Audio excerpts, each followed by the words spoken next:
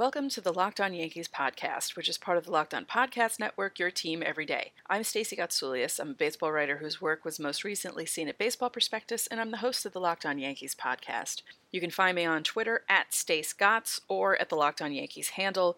Please feel free to tweet questions or comments to either account. We also have a Google voicemail set up. You can call area code 845-445-7455. You can ask questions. You can leave comments either about the team or about the podcast. We just ask that you refrain from using profane language. Again, that's 845-445-7455. If you're a new listener, hello and welcome. If you're a returning listener, welcome back, and I hope you all enjoyed today's show. It was an off day yesterday, so today we're previewing the 4-game series against the White Sox, which starts tonight. We have a Stanton rehab update, and the Yankees announced who will be appearing at Old Timers Day. But first, you can get Locked On Yankees and all other Locked On podcasts straight to your phone on the brand new podcasting app Himalaya, as well as in Google Podcasts, Apple Podcasts, Spotify, Stitcher, or wherever else you get your podcasts. And when you get into your car, you can tell your smart device to play podcast Locked On Yankees. Today's show is brought to you in part by Hotels.com. Don't hate like your friend's trip. Book your own with Hotels.com and get rewarded basically everywhere. Hotels.com. Be there, do that, get rewarded.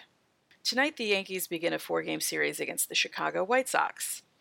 The pitching matchup will be Jay Happ against old friend Ivan Nova. Nova held the Yankees to 1 run in 6 innings the last time he faced them back in April, but so far he isn't having much luck in June. In 2 starts, he's given up 7 runs on 12 hits in 12 1/3 innings. Happ is on a bit of a roll lately, winning his last 5 decisions. He's also posted a 2.50 ERA in his last 18 innings. That's across 3 starts. Tomorrow night, CC Sabathia will be facing off against Lucas Giolito. Sabathia is trying for win 250 yet again. He's lost twice since returning from the IL, but he did well against the White Sox in April, holding them to 1 hit in 5 innings. Giolito has been lights out lately. He hasn't allowed a run in 22 innings, and in his last 3 starts, he's struck out 30 batters while only walking 3. So he's finally pitching the way that people had hoped and expected him to pitch when he was a highly touted prospect. So good for him, but no offense, I want him to suck against the Yankees.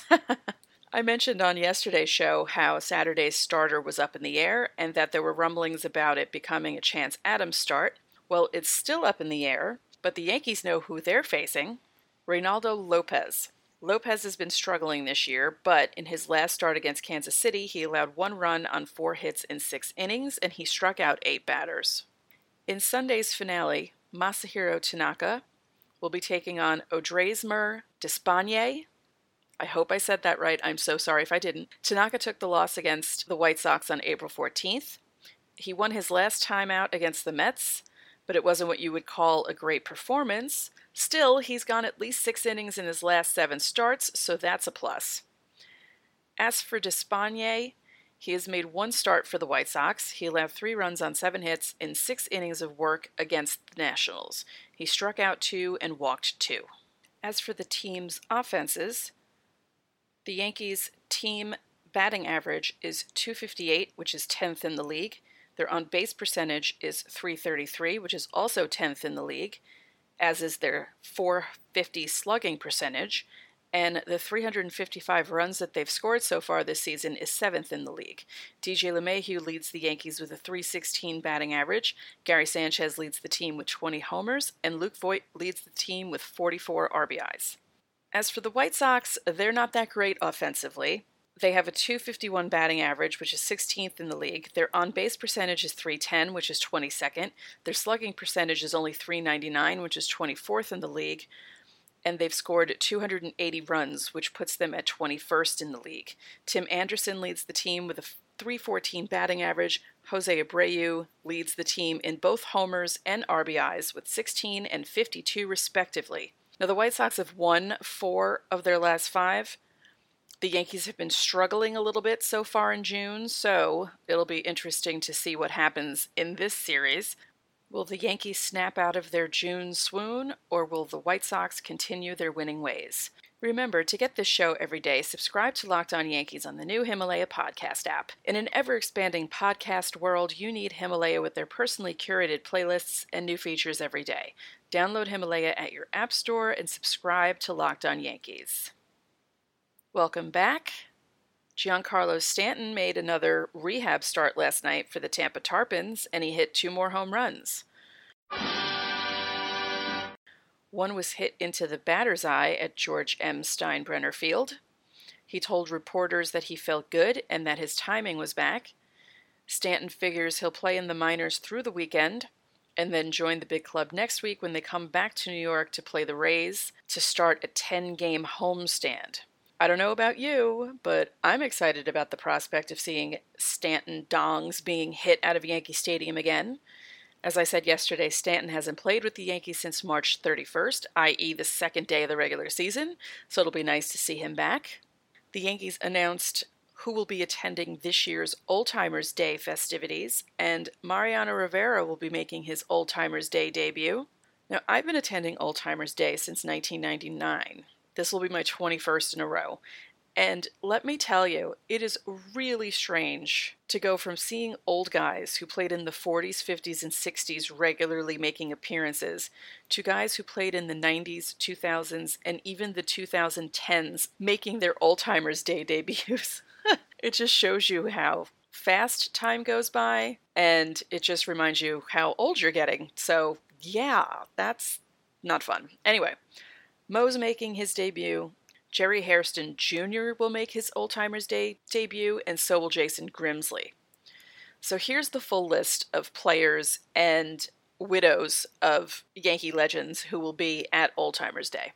Jesse Barfield, Aaron Boone, Scott Bradley, Dr. Bobby Brown, who's the last living Yankee to have played on the 1947 World Series team. He's 94 years old.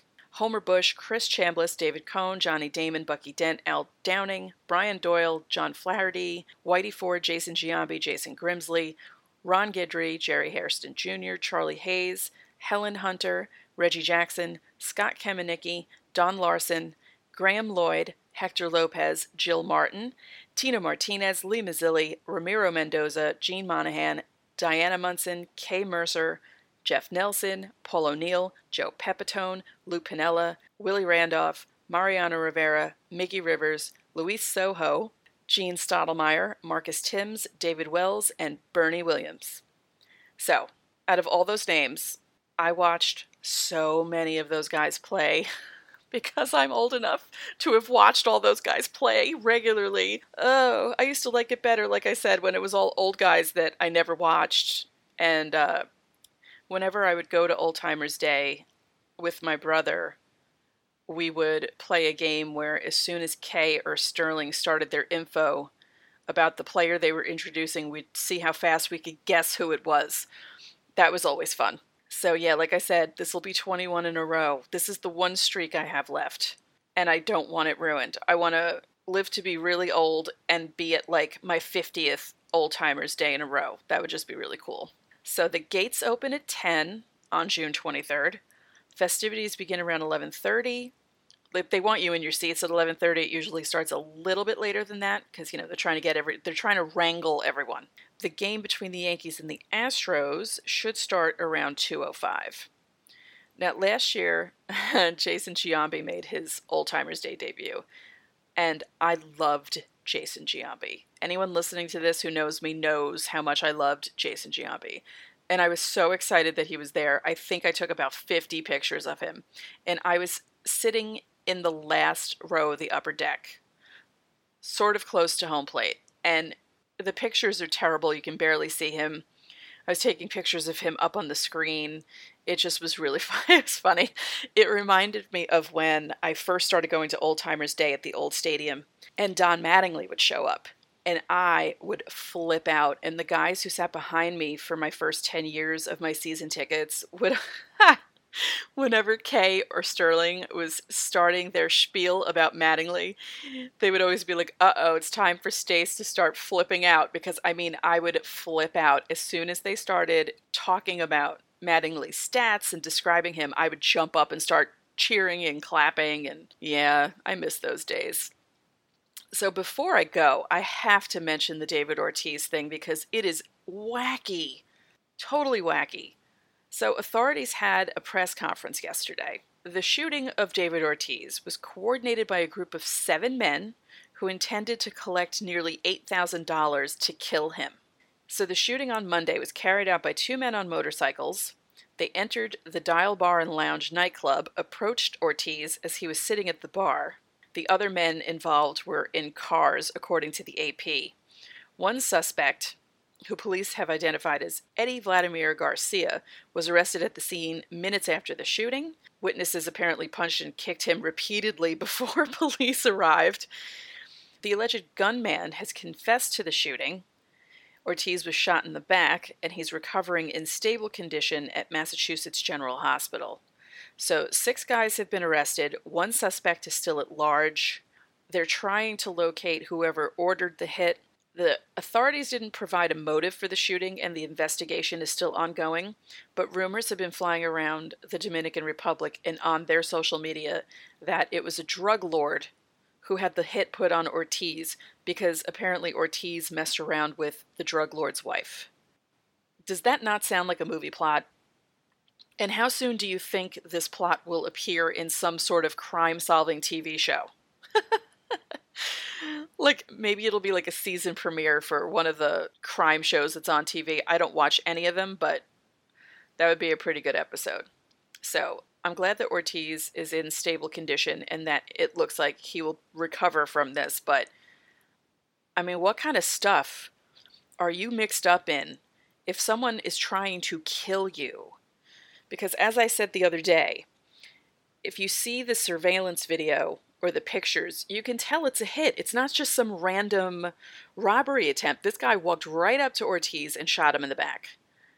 And they also obtained the weapon in the crime. So, just, when this week began, I don't think any of us expected this sort of thing. With the way the world is going lately, I don't think we should be surprised by anything. So that's it for this episode of Locked On Yankees, which is part of the Locked On Podcast Network, your team every day.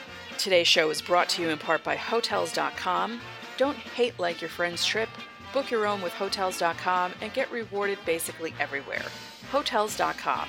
Be there, do that, get rewarded. I'd like to remind you that you can subscribe to this show on the brand new podcasting app Himalaya, as well as in Apple Podcasts, Google Podcasts, Spotify, Stitcher, or wherever else you get your podcasts. When you get into your car, you can tell your smart device to play podcast Locked On Yankees. One more thing, if you could be so kind, please rate the podcast and spread the word about this podcast to your fellow Yankee fans. We would really appreciate it. Enjoy your Thursday, go Yankees, and I'll talk to you all tomorrow.